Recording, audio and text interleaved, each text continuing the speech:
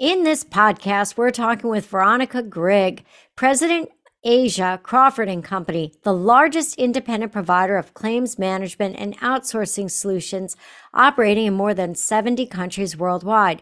Veronica's work has taken her from Australia, Europe, throughout the UK to New York and Southeast Asia, from consulting to global leadership. We'll discuss how she manages a demanding career with her personal life and her approach to business reinvention in a world of rapidly changing customer expectations. Because let's face it, it's getting harder and harder to keep up. We'll also discuss what she's learned from living in Southeast Asia that she wants us all to know about that's shaped her own personal life journey, and some of her top learnings over her career that I know will inspire you in your own personal and professional journey of life. Sharing a story, everyone listen. Wind in her hair, run toward the unknown. When you're riding the big wheel, Thank you so much for joining me today. Hi, Michelle, and wonderful to be here with you today. And I note that our time zones are completely reversed, so evening for you, morning for me, but such a pleasure to be here. Oh, thank you so much. Yeah. I think when you've got a lifestyle like ours and you're dealing, across regions globally, it all kind of runs into one another, doesn't it? I know that it does for me. Anyway, I'm really glad that you're here today. Before we get started, I thought that I'd like you to introduce yourself to everyone here and, just a little bit about yourself and your background. And I really think I would be remiss if I didn't ask you to talk to people about how and where you grew up. I'd love to. So I'm living in Singapore in Southeast Asia at the moment, but it's far, far away from where and how I grew up. So I grew up in Australia, as you can probably hear from the accent. In there. Grew up in Australia in country New South Wales. So it's the east coast of Australia, about 4 hours drive from the largest city that was nearby. Beautiful, beautiful childhood. So, a cattle property, large property, sheep before I was born, and then cattle. So multi-generational farming family and, totally idyllic. I mean, not without, natural hazards and all the things that farmers and property owners know about, but a really beautiful place to grow up. That's so great. You and I were talking about that, Veronica, and you were discussing how that really has helped shape you as a leader. Just resilience and just the way that you are. Can you just share a little bit about that? I think it's fascinating. Yeah, Michelle, I think there's maybe something a lot of people listening today will have in common. Certainly when I grew up, there wasn't the technology that's available today. So marry that against a backdrop that's more remote. An Australian rural setting where the nearest country town is a drive away, let alone a city. So I was already quite old before I had seen the ocean, before I'd seen the sea. So I think, growing up on the land without technology and without the consumerism that I think that exists today, and I certainly see that with my own child, how he's grown up and all of the toys and the things that are available, we had to make our own. So it really was, a case of using, your ingenuity, your imagination, your creativity, just to entertain yourself. And this included having a wide variety of pets, whether they're traditional pets or not, but anything that would wander through the farm that became parentless or an orphan was suddenly my pet. So all of those things, I think, shape you. You can entertain yourself. You can get yourself out of trouble. I think you have an inbuilt risk management system, which has been useful for a career in insurance. But I think, all of that does definitely shape you and how you are and how you would look forward to social interactions because you're on your own or with your family for such long periods of time. That's just a great perspective. You just mentioned claims management. Can you help people just understand, for those that are listening at the heart of it, what is it that Crawford and Company offers and what is it that you do? So Crawford is a claims services company. So, put simply, if you've got an insurance policy as an individual or a business, and, something goes wrong, the worst thing that happens, and you need to make a claim. That's what we're here to support you through. So it really is where insurance comes into action. So it's all about the promise of you being insured, and then we take care of you through that process. So working with either your broker or working with your insurance company to make sure, you get the experience that you think and hope that, you've entered into when you sign that policy document. So that's what we do at Crawford. So we like to say we restore the lives of individuals and communities and really make a difference when it counts. That's great. Thank you very much for that. Okay, so I'm going to get to a question that I know everyone wants to know. You are president of Southeast Asia. We all just came through. I mean, it seems like a long time ago, but it really wasn't. The pandemic and then, all of the repercussions of that. So, now here we are almost mid-year in 2023. What is it that you as a leader, what is your top priority? And I'd also like to think about, kind of top priorities as you think about your business, your people. And then I'm going to ask you to talk to us a little bit about, what are like the big challenges that you see ahead for business? There's a lot in that. So yeah. if we start with the geography that I'm responsible for. So Asia is a series of countries. It's not a continent, as it were. So if you look at the extremes of where, my leadership sits, it's from Japan in the north, China, Taiwan, Hong Kong, Thailand, Philippines, Malaysia, Indonesia, Guam, which is, having a typhoon category 4 as we speak now. So it's India. It's a really diverse region. So when you have a look at the 10 or more countries that I'm responsible for Crawford, it means thousands of claims every day. And I think that the challenge for me, I joined 3 years ago at the start of the pandemic, and I've had a long career in insurance. So working across the value chain. So from being, an underwriter in a carrier through to distribution, through to running businesses for an insurance company, through to a Lloyd's syndicate, which is very specialist, with global responsibilities. But I love Asia, and this is where I found myself. Asia Pacific is really, I think it's my home territory. And I joined Crawford 3 years ago because it was an opportunity for me to complete the value chain. So to really be at the sharp end of claims. And it was right when the pandemic was starting. Wow. So in the last 3 years, I haven't actually met all of my leadership team. And I don't think people realize, I think we all did it really tough during COVID. I think it was just so much. We really dug deep. We learned about ourselves. We maybe reprioritized things in our life. And I think that was no different to here. Some of us, had months on end where we really couldn't leave our countries.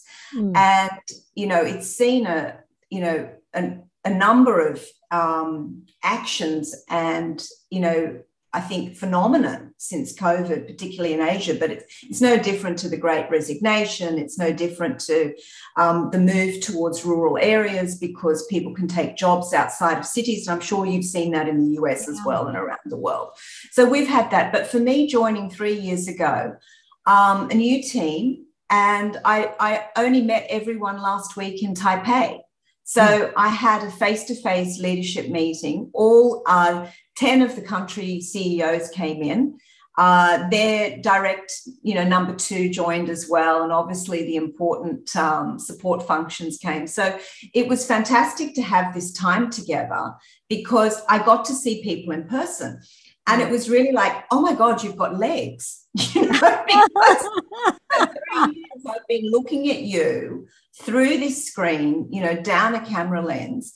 And, I think, my priority is just to connect.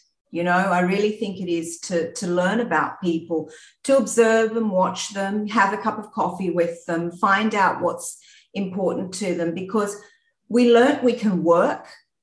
We absolutely learned we can work through COVID. We learned we can rely on people. We learned we could do things remotely. We learned that we were innovative and creative. But you know what? I didn't learn anything much about my people just through the face-to-face. So for me, that was invaluable. And I really had a proud moment last week because, it's a new team. And in 3 years, we've formed, and this was the proof, me seeing it in the room. So I really thought, we've done well as a group to achieve this here. So I think that's what I'm focused on. So, post-COVID, it's connection, it's getting back out to see clients face-to-face. I think it's dealing with the reservation we all have. I mean, it was quite nice building a life working from home. It was quite nice having this option, where I could reprioritize my day. I could use my time most effectively. I mean, I'm an extremely efficient work from home operator, but, it's just part of the dynamic, isn't it? And I think, this connection and really spending time with people and customers, I think that's really my focus. I'd like to have a follow-up on that if we could, because what I see is a lot of leaders that are really struggling, Veronica, with people that are saying, but I was really effective at home and I really don't want to come back in. And you've got, this dynamic, and it seems like there's not everyone feels this way, but a lot of people that I would venture to say it kind of teeters on the majority that says, but it's okay. And I was completely effective. But then I've got leaders who are saying, but there's that collaboration and there's the teamwork and the innovation. And, there's just a dynamic that happens. So as a leader, how do you get a team motivated? Well, first of all, how are you guys working? And then how do you get them motivated to, if you're in or out of an office, if you're in even hybrid, like, talk to me about what's going on there and what's going on in Southeast Asia, and, how you get people that, understand why. It's not because you want to just, check the box off that they were working, they are, but really, how you get them there. And I think it really does depend on roles too, the role you have and how you operate and where your role fits in. So for me, I'm a regional president. So my span of flying, just to give some perspective, is 6 hours, 7 hours to Japan, 6-7 hours to Australia, to Sydney, Philippines around 4 hours, India about the same. So if you can imagine the radius of all that flying with all those offices, I'm never going to be face-to-face at any one time. So, and I have a particular perspective. I have a CEO for Singapore. And he's great, so I like to give him his space, because if I'm in the office, people will defer to me. So, and I always joke, I say to him, it's like having your mother-in-law around. So I make sure I give him his space and his time. So look, I think we have demonstrated, the very traditional way, I grew up working, and, I worked at one of the largest professional services firms as well as an insurance. And, my partner there used to say to me, unless I can see them working or I know that they're down at a client with chargeable time, I know nothing's happening. And I think we've broken that mold of thinking, right? Yeah. And we've fast-tracked the use of technology. I mean, look at us today. You're in New York City. No. I'm in Singapore. We're at opposite ends of the time scale, and, we're having a great conversation. I think we've shown we can do all of that. So it just, for me, I think speeds up the productivity, the efficiency. I think that's some of the advantages. What I found during COVID is my eyesight started to suffer because I'm doing more screen work. And don't mention age, but, I did start to see the changes coming in because I'm at the screen all the time. What I find I was missing is the downtime.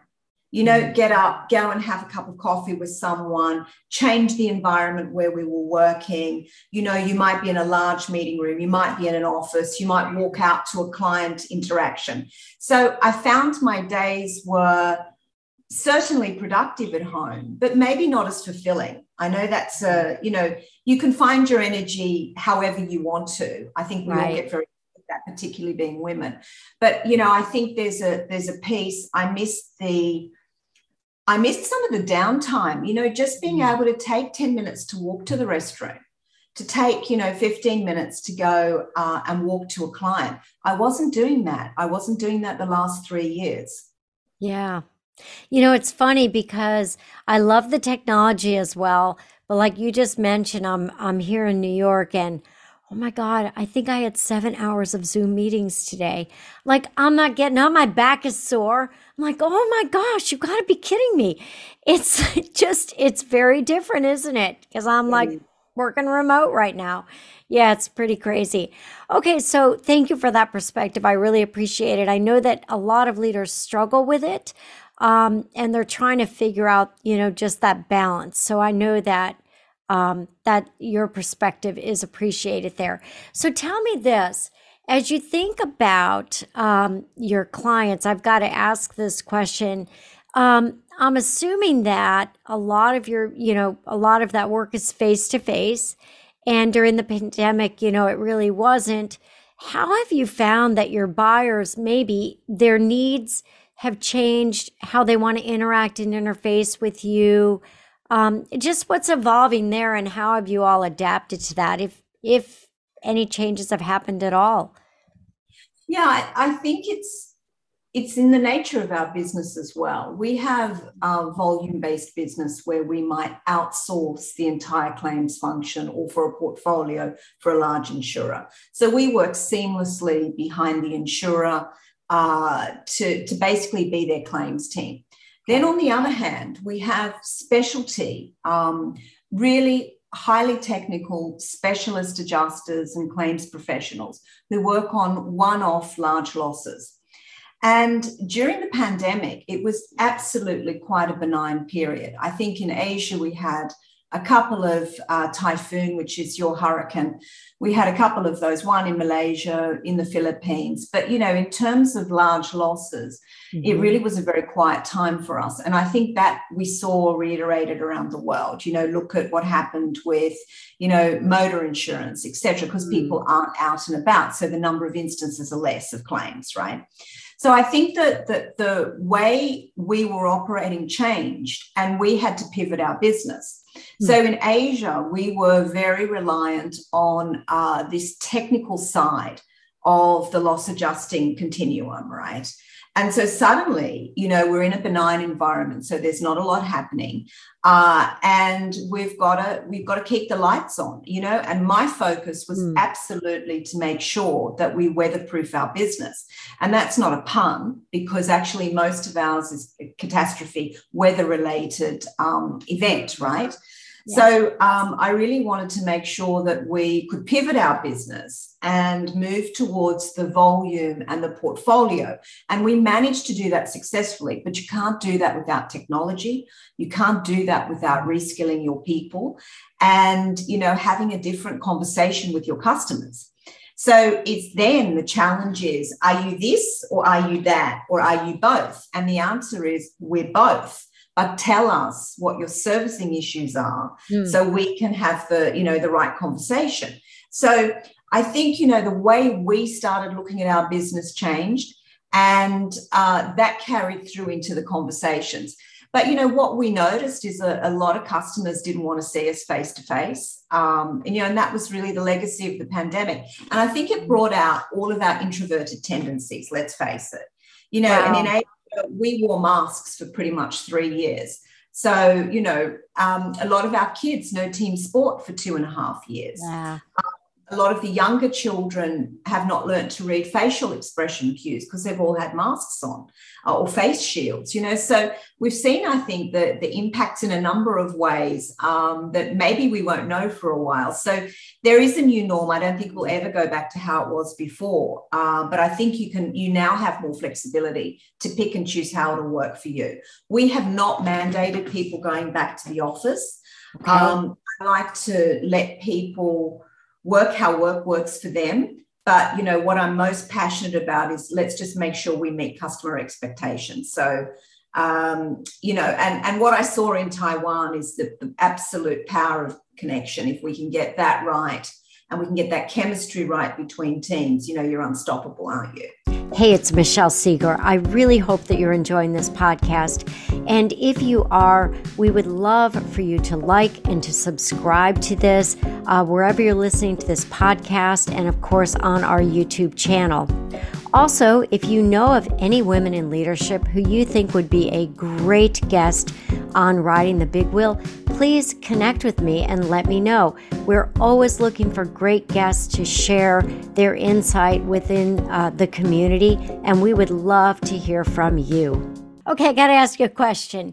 Have you actually only interfaced with someone with a mask, and then when you see them the first time without a mask, they look completely different? Yeah, totally. All my team, the first little while, but on the screen, of course, you take your mask off. Yeah. But, no. And then it's like all these, what I found is interesting, because I think we all have stereotypes, right? We always have stereotypes. Yeah. And then, I suppose we jump to conclusions. And my team are a lot taller than what I expected.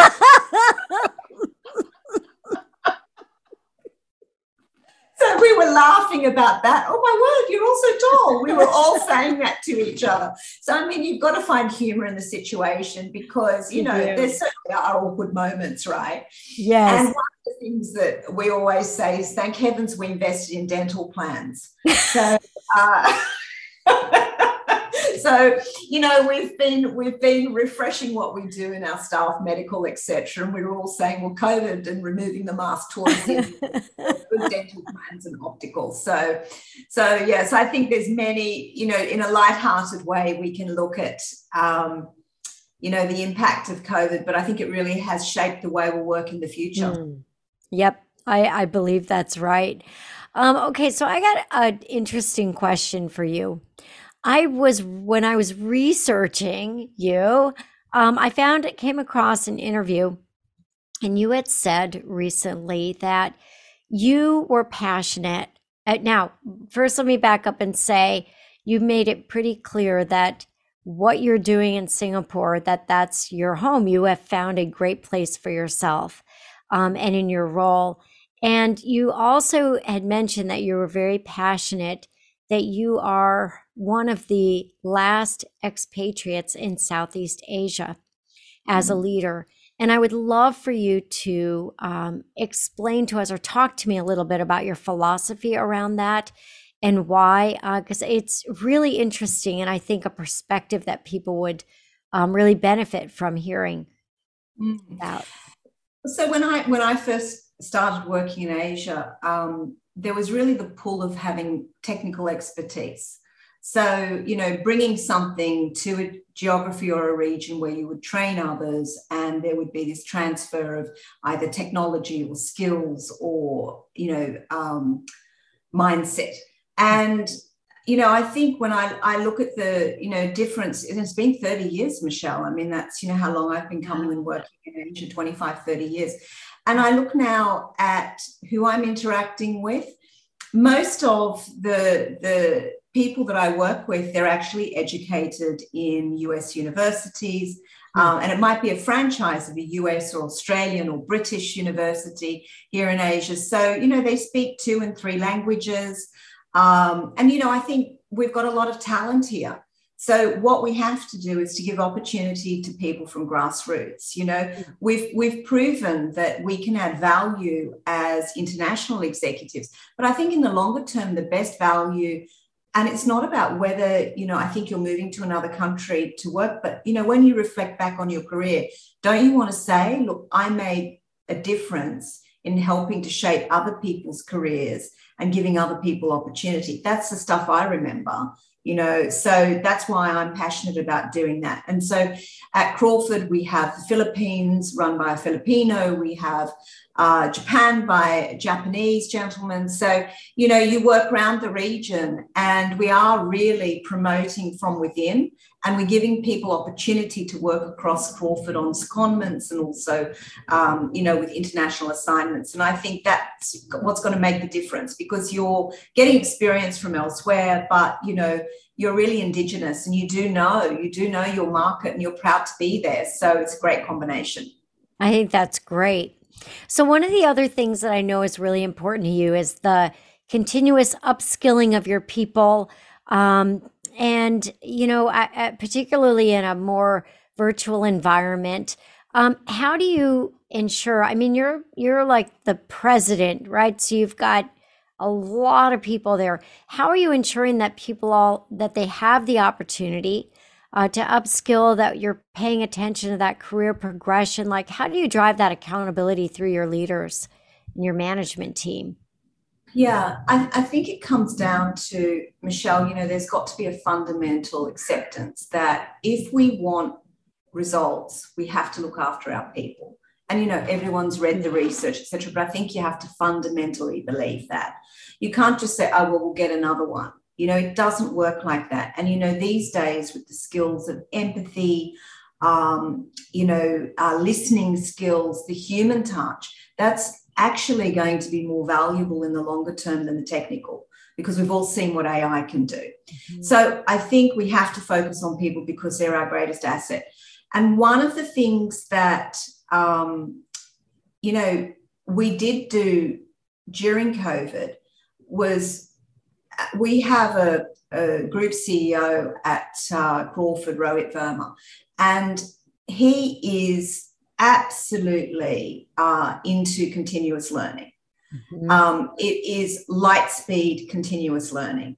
So, of course, during COVID, to keep us all, I think, mentally challenged, he sponsored so many programs, even down to business book club, leadership programs, etc. And then for me in Asia, because remember, backdrop, pivoting my business, I'm a new CEO coming in 10 countries.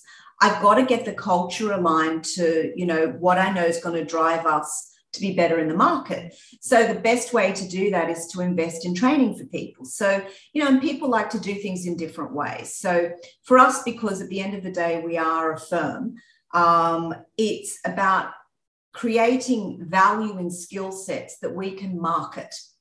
And if we can market the skill sets, the individual, by going up the ladders of accreditation, also has better career advancement, the salary improves and so forth. So it's a win-win. So I think there's many ways. Technical skill training, we've just won for the second year in a row the Singapore Business Review Award for best in class in that space. So, we're excited about that. So it's about the technical training, but it's also the soft skill training. The other thing I wanted to invest in people understanding is actually what is the business we're in at Crawford? Because people say claims like we started off, but, it's a really exciting industry, insurance as a whole. And there's not a thing that can be manufactured, built, driven, or a decision these days that can be taken that doesn't have some insurance that's wrapped around it. So helping our people to understand what we do and giving them the broader love of something, clearly I'm passionate about, but, making it approachable and easy for people. So that's what we've tried to do. We also in Asia have a lot of different languages. And, I think sometimes there's a bit of an arrogance that, sure, everyone speaks business English, but it's more powerful to give people in China or in Japan translated, Thailand translated training. So we try to focus on that as well. So it's delivered in, different ways to really try and, capture the attention, the imagination, and also then give reward for that completion of training. I think that's great. So let me ask you something about the human side of, of business. And how do you, can people learn to be better listeners? Can people learn to be more empathetic? And what have you seen, and how do you think, how does it work? Some people Yeah. say it's personality, right? But what do you think? Yeah. I think there's always some traits that are harder to learn than others, Mhm. really much harder to learn than others. Empathy is one of those. Mm. Empathy and listening, I think, are two different skill sets. Listening mechanisms, I think you can train. But like anything, it's going to be a combination of the practical and the theoretical. But at the end of the day, I think with everything, with humans, it comes down to role modeling. So, if you can observe and work with different styles of people in your career, you soon learn who's more effective, and then you can break down why if you're analytical. So yeah, I think some skills more challenging. Often in my career, I've had conversations around decision making. How can we train people to have better decisions? And I'm thinking, if it was only that easy, because there's two halves to decision making, right? Yep. One is the analysis and doing, the due diligence, as it were, or, just getting the lay of the land. And then the other side is the judgment. Now, can you train judgment? It's, I think time trains judgment. As we get older, we realize, oh, why did I do that? But I think there's experience in that, and then there's, how you use the analysis. So I think, it's always an interesting concept. But look, at the end of the day, if people want to do better and they want to see better results, they will continuously crave feedback. Mhm. And I think, if you are craving feedback and you're open to it, and you're open to trying different things, which is a little bit risky, right? If you try things a different way, will you get a different or better outcome, or even just a different experience? Maybe that'll shape you wanting to do it again. So I think it's this safe environment, try different things, have really good role models. And this is why, when people say to me, oh, look, I'm thinking of leaving my career of 30 years, 20 years, 10 years. And I'm like, do it. Go work somewhere else. It's good to have these experiences. In this day and age, 3 years somewhere is a long time. I know, you're right about it. All of this, helps to train some of these skills, which you can't necessarily get from a book. That's listening, empathy, judgment, decision-making. Yeah. All right, so now I want to talk about you for a minute. And we're talking about you through this whole podcast, but I'm going to ask you a question. How do you, and what could, you want to share with people, or how do you keep yourself, fresh, invigorated on? I mean, as a president, now you travel a lot. I just spent a month in Southeast Asia and couldn't even connect with you because of how your travel schedule was. We missed each other. And you're traveling, you're working really hard, and you got to be like spot on every day, show up and be the best you can be. So what is it that you may practice that, you do personally just to keep you being your best? Oh, so many things, but it's just the school of hard knocks, Michelle. Just over the years, I think you hone what works for you. What I will say, I'm doing less travel post-COVID than ever in my career. So just to put this in perspective, I had a global role based in New York with one of the top 10 insurers. And it's the dream job. I loved it. I'm having I don't know if you remember Mary Tyler Moore, but remember she'd skip down and she'd throw. Oh, yeah. I was having my moments of that on Wall Street. And I'm thinking, I'm a kid from the bush, and I'm sure I worked in London in different places, but here I am, I'm in New York. Wow. One problem, a 3-year-old. Oh. So I couldn't work the way that I used to work, right? Because I had all these other priorities, and my heart was just torn. So in the year that I was in New York, I think I traveled 180 days outside of Manhattan. Mm. We know this because we have to file tax returns, right? Yeah, that's right. The US system, right? And 180 days, I think there's only 220 workable days, right? And I hardly saw my little boy. And, you know, he came to me late. I was an older mother, and I think they term you geriatric when you, yes. I would hardly. No. Doctor said to me, oh, you're in the geriatric category. Excellent. Okay. So, so, you know, he came to me late, and I thought, well, why am I doing this? And, you know, I can't be all things to all people. So I think sometimes you have to take a step back. And that's why I returned back to Asia from, you know, what would argue have been my career dream job. So I think some things for me that, you know, stand true: know what your priorities are. And like, look, I have to tell you, I have worked with some fabulous men and women, great people who, you know, have taught me new levels of efficiency, have taught me how to juggle. But at the end of the day, you have to learn one skill, which is saying no. And it's all about how you say no. So, you know, for example, you come to Asia, and we didn't get to meet in person, which was, you know, such a shock. But you met Anna Eisfeld. I did. And he was so great. It was really great. Yeah. So you broaden the networks, you know, you don't make it about yourself. And I think that's what's important in leadership. You know, I know that I've got the best team in Asia, and at any one time, any one of them could stand in for me on a major issue. And you have to trust, you know, so I think it becomes it's not a solo journey.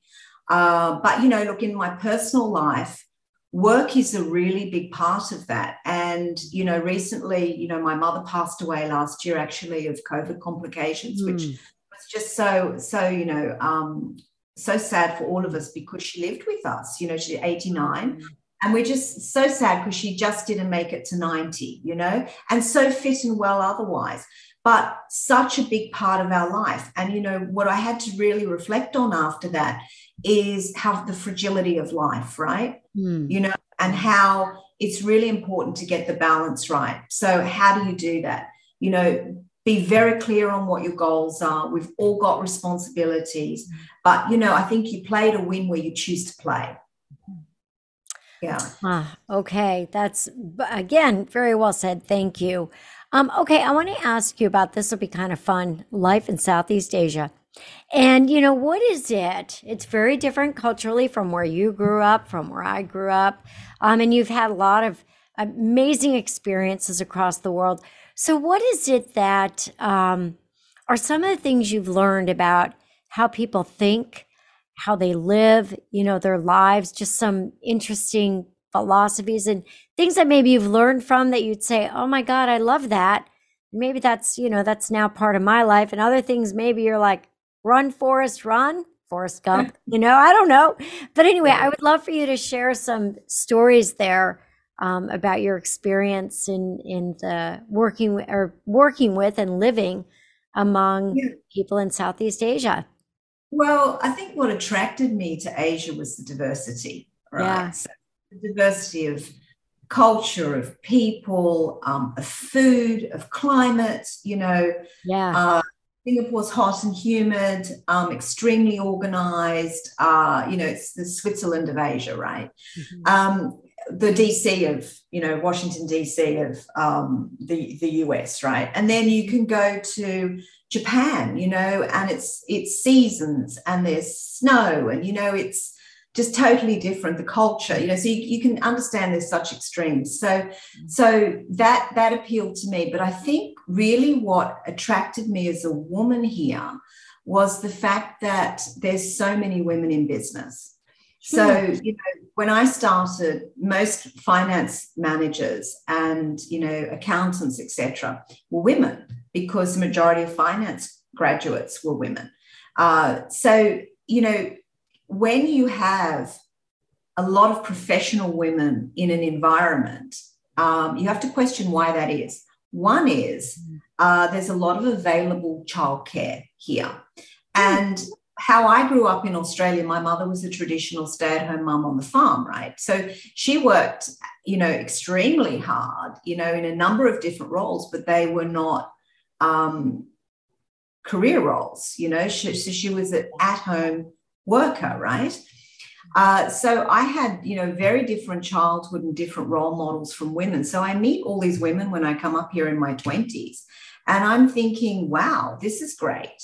So I think that really shaped my thinking. And, I know now, as, we've become more senior together and the water rises, there's loads. I have CEO lunches with other females, probably more so than I do in other markets. So, I really, that's been really attractive to me. And, for me in Singapore, it's extremely safe. So, here you could leave I'm sure people who have traveled here know this, but you can leave your cell phone or your purse on a table and it's going to be there in an hour's time and everything will be as it was, or it will be handed in a taxi, whatever, and it'll come back to you, because there's zero tolerance for anything that's antisocial here. Mm-hmm. So, I like that, because in my world, if you don't go looking for trouble, you're not going to find it, right? And it won't find you. So I enjoy the freedom that comes with that. So for me, Asia's been very attractive, and the career opportunities have been great for me here.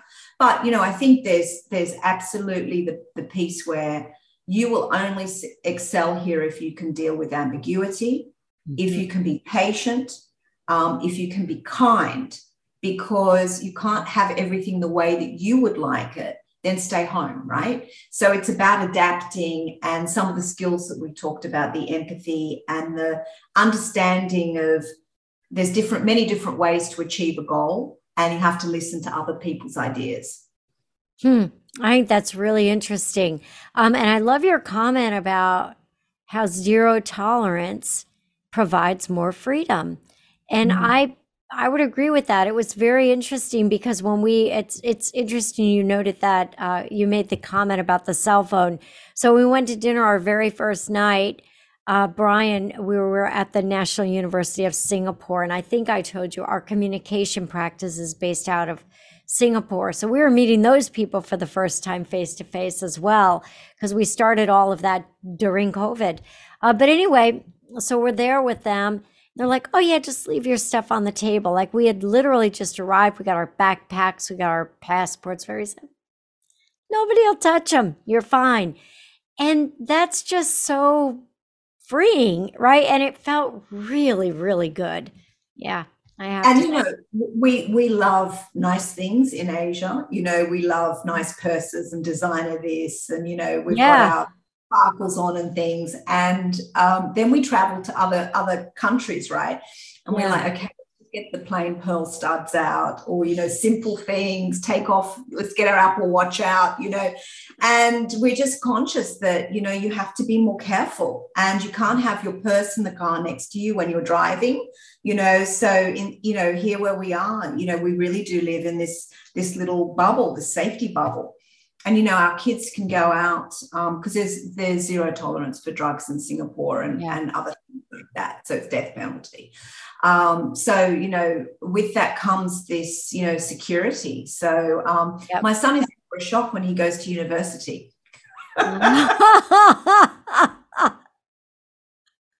That's pretty funny. All right. So I want to ask you to share with us just a story or two, maybe from your personal journey. So something that may have impacted your life, shaped, decision, that just something that you've done that you could share with others, and, what the outcome of that was. There's so many stories, there's so many stories behind, I think, every person. There's so many experiences that shape us. I started this podcast. You're like so interesting to me. All of you women are so interesting to me. Yeah. And, that's, one of the stories I would have for you is I often think about what I want, my future to look like. Mm-hmm. And it's not about that I've achieved this or I've done this or I have this. I increasingly feel it is about the close friendships we make along the way. And I think to myself, if I can, have 5 to 10 close relationships, I'll be really, really fortunate, but you have to work on developing those over time.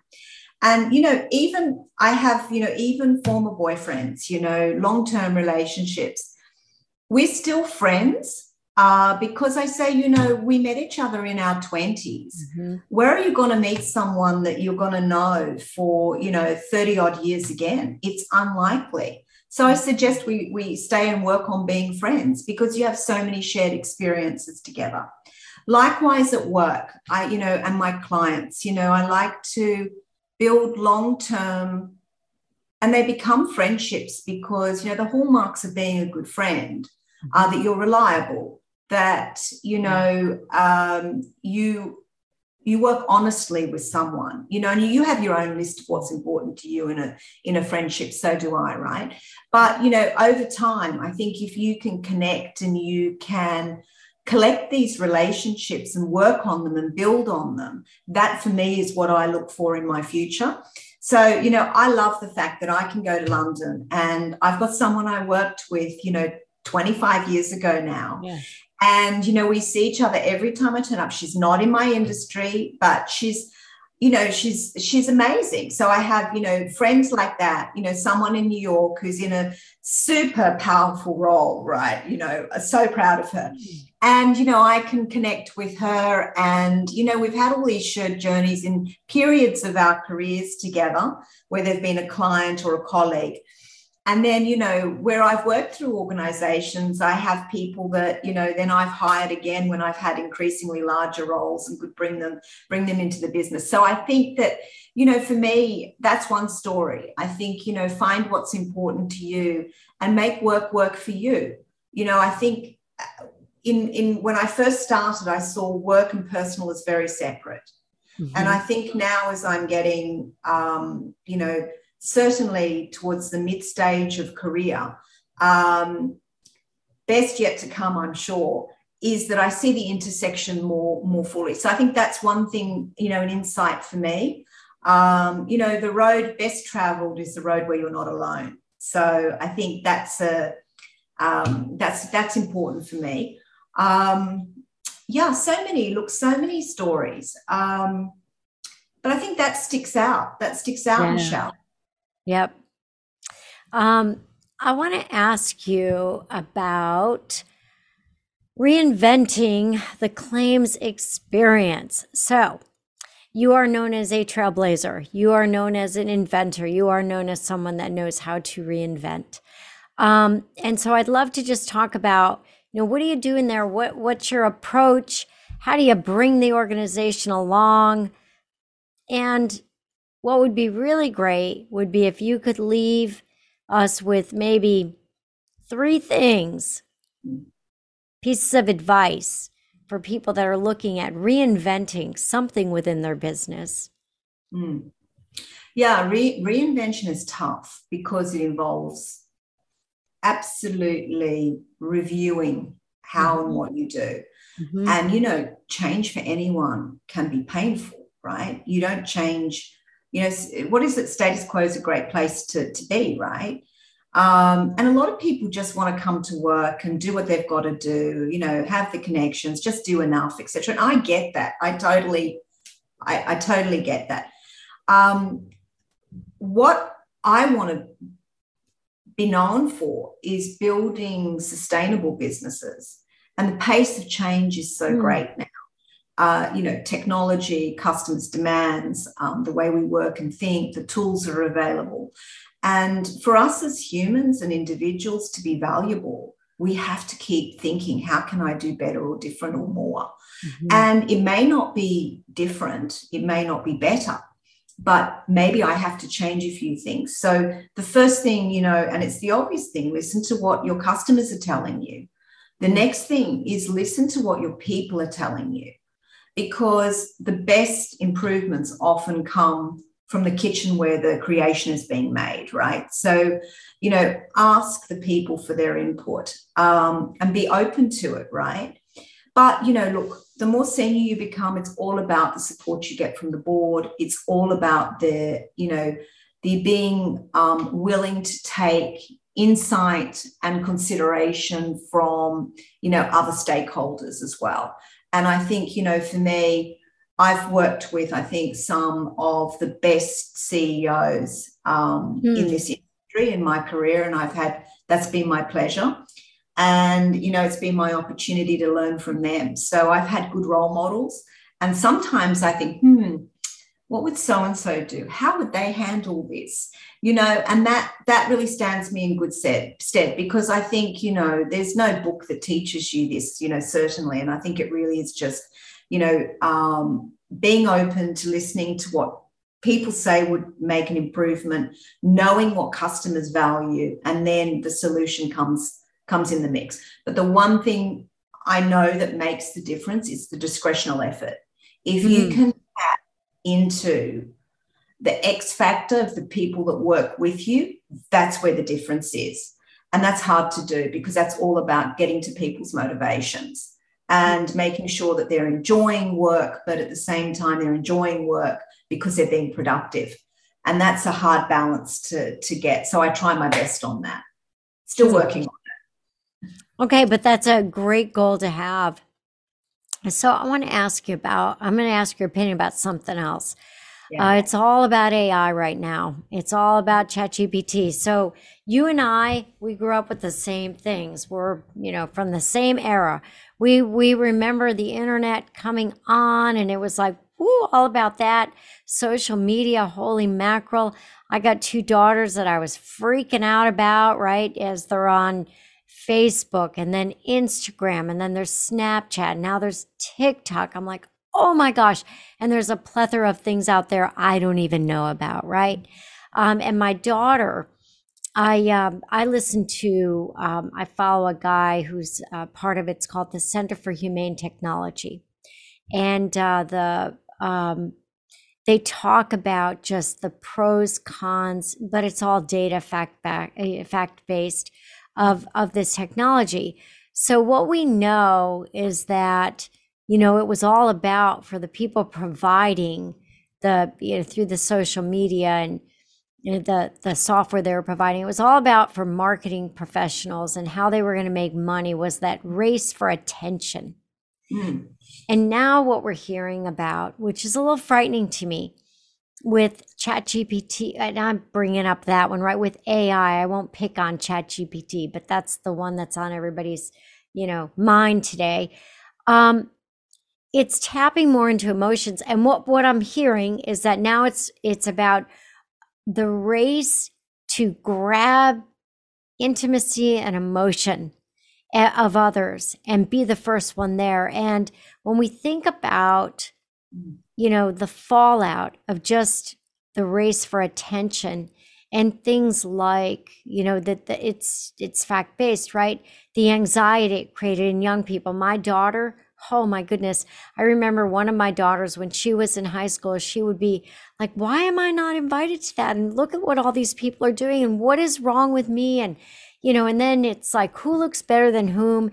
And then I actually learned from my niece. She's like, I'm like, what is with all these Instagram poses? And she said, oh, Aunt Michelle, Facebook is for family and for being real. Instagram is all about the life that no one lives, the fantasy moment, right? And I'm like, what?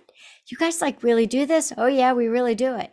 And it's the race to see who can look better, who can be at the best place. So I would love to hear your take on this whole race to intimacy and emotion, and what you think about that, what we think that means for our youth.